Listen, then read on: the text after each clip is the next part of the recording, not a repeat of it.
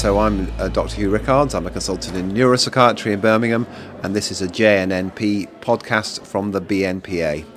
I've got with me Dr. Georgie Pius from Manchester, and Dr. Pius, you're going to tell us about your presentation today. Yes, I'm actually, as you mentioned, I'm from Manchester. I'm currently doing my ST6 training in adult psychiatry with special interest sessions in epilepsy clinic. And that is where I got the idea of doing a project on post-ictal psychosis, which my supervisor was interested in.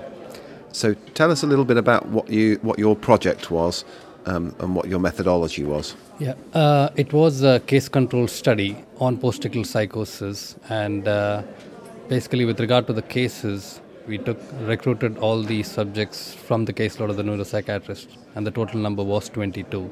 There were a few others which we didn't consider because the diagnosis was not clear.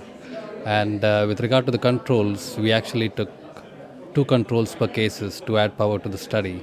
And we compared the quantitative and the categorical data across both the groups. What would you say your main sort of take-home findings were from the study? What were the main differences between the 2 groups?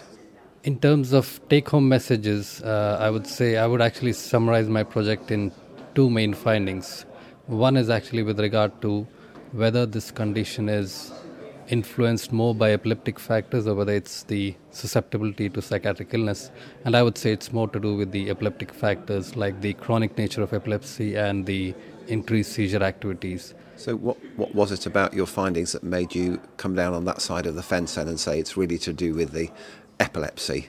Yeah, now when I was looking at the risk factors across both the groups, what I found was statistically it was significant in terms of seizure activity and also the chronic nature of epilepsy prior to the onset of post-ictal psychosis, which was 18 years in my study.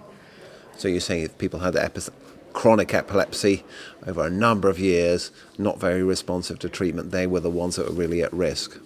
Yeah, it was more to do with people having a long-standing history of epilepsy and not effective seizure control, leading to increased seizure activity and predisposing them to post-ictal psychosis, yes. What about the big clusters of seizures before the post-ictal psychosis? Did you see that? Because that's been documented before, hasn't it? It has been documented before. Previous studies since Logsdale and Toon case series report, the average was 2 to 3 generalized tonic-clonic seizures prior to the onset of the psychotic episode. Even in our study, we found a mean of 2.19. So it was echoing the previous findings. Did you find a difference between the representation of people with primary generalized epilepsy or compared to localization-related epilepsy with secondary generalization? Yes. Now, that was actually one of the main things about the study, because previous studies, it predominantly focused on highly selective samples, like they were focusing only on focal epilepsy or samples being recruited from control monitoring units. Now, with regard to our study, we included, you could argue again it's a tertiary center. So again, you could argue about whether it's a true representation. But we did include generalized and focal epilepsy. And what the common finding we found was there was a strong association of focal epilepsy with secondary generalization. Do you think your study could change what we do in this sort of situation? Is it a question of identifying high-risk people and intervening early to prevent them from becoming psychotic? I think this study again re-emphasizes the fact that rather than treatment with antipsychotics, what is more important is actually effective seizure control. Mm-hmm. Could you just tell us finally about the lucid period? Because that's a common factor that we're taught to expect in post-ictal psychosis.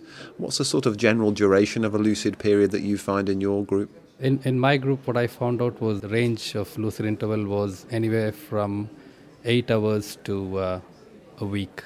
That was what we found out. And the other bit of received knowledge in this area is that the psychoses of post-ictal psychosis tend to be more affective in nature. Is that something that you found in your study? Yes, definitely. It's actually a broad mix. I would say affective delusions and hallucinations.